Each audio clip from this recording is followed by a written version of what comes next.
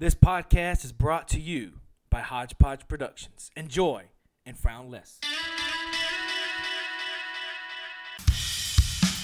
Ladies and gentlemen, it's Hodgepodge time. You guys know I love podcasts. That's why I'm doing a podcast. You also know my hero is Bobby Bones from The Bobby Bones Show. He has a new podcast. It's called The Bobby Cast. BOBBYCAST, all one word. It's a show that he does from his house. An in-depth interview with songwriters, producers, musicians, artists, all in Nashville that reveal the stories behind the biggest songs, candid anecdotes, and personal real-life stories.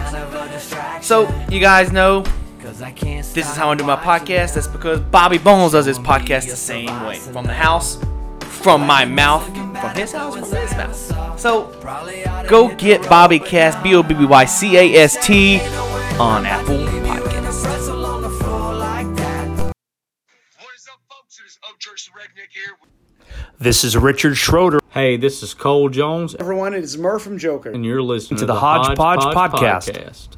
Hey, it's Derek Norsworthy, and you're listening to the Hodgepodge Podcast. Welcome to the second podcast. This is the Everstormers Out of Rain, where I give a positive story when I come on with a new podcast. So you just listened to the movie review, which was Zodiac, and I hope you're listening to this one, which you are if you're listening to my voice and listening to the next podcast. So here is the positive story for today. Massachusetts State Police Trooper Carlo Mastromotti responded to a call on Sunday for a wounded dog on the road in Revere. The type of dog he found was not exactly what he had expected. Trooper Mastromotti pulled up to the animal's location on the edge of the busy roadway and saw a small, frightened coyote puppy. Pup's mother was nowhere in sight. Realizing the danger the pup was in on the busy parkway, Mastromotti contacted environmental wildlife and local animal control officials, but no one was available to assist. He then called the Ocean View Kennels and Revere.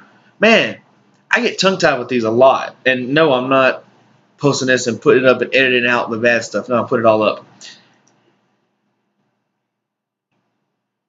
But the baby's coyote's adventure was far from over. Mastromotti took the pup to his girlfriend and Beth. The couple are devoted animal lovers, and the pup stayed in the crate in her house overnight. So the next day, the kennel transported the pup to the Wildlife Center in North Grafton, where he was examined and determined to be really, really healthy. Now he is going to be transferred to the care of a wildlife specialist in the Berkshires, who will rehabilitate him and put him back into his wildlife when he is ready.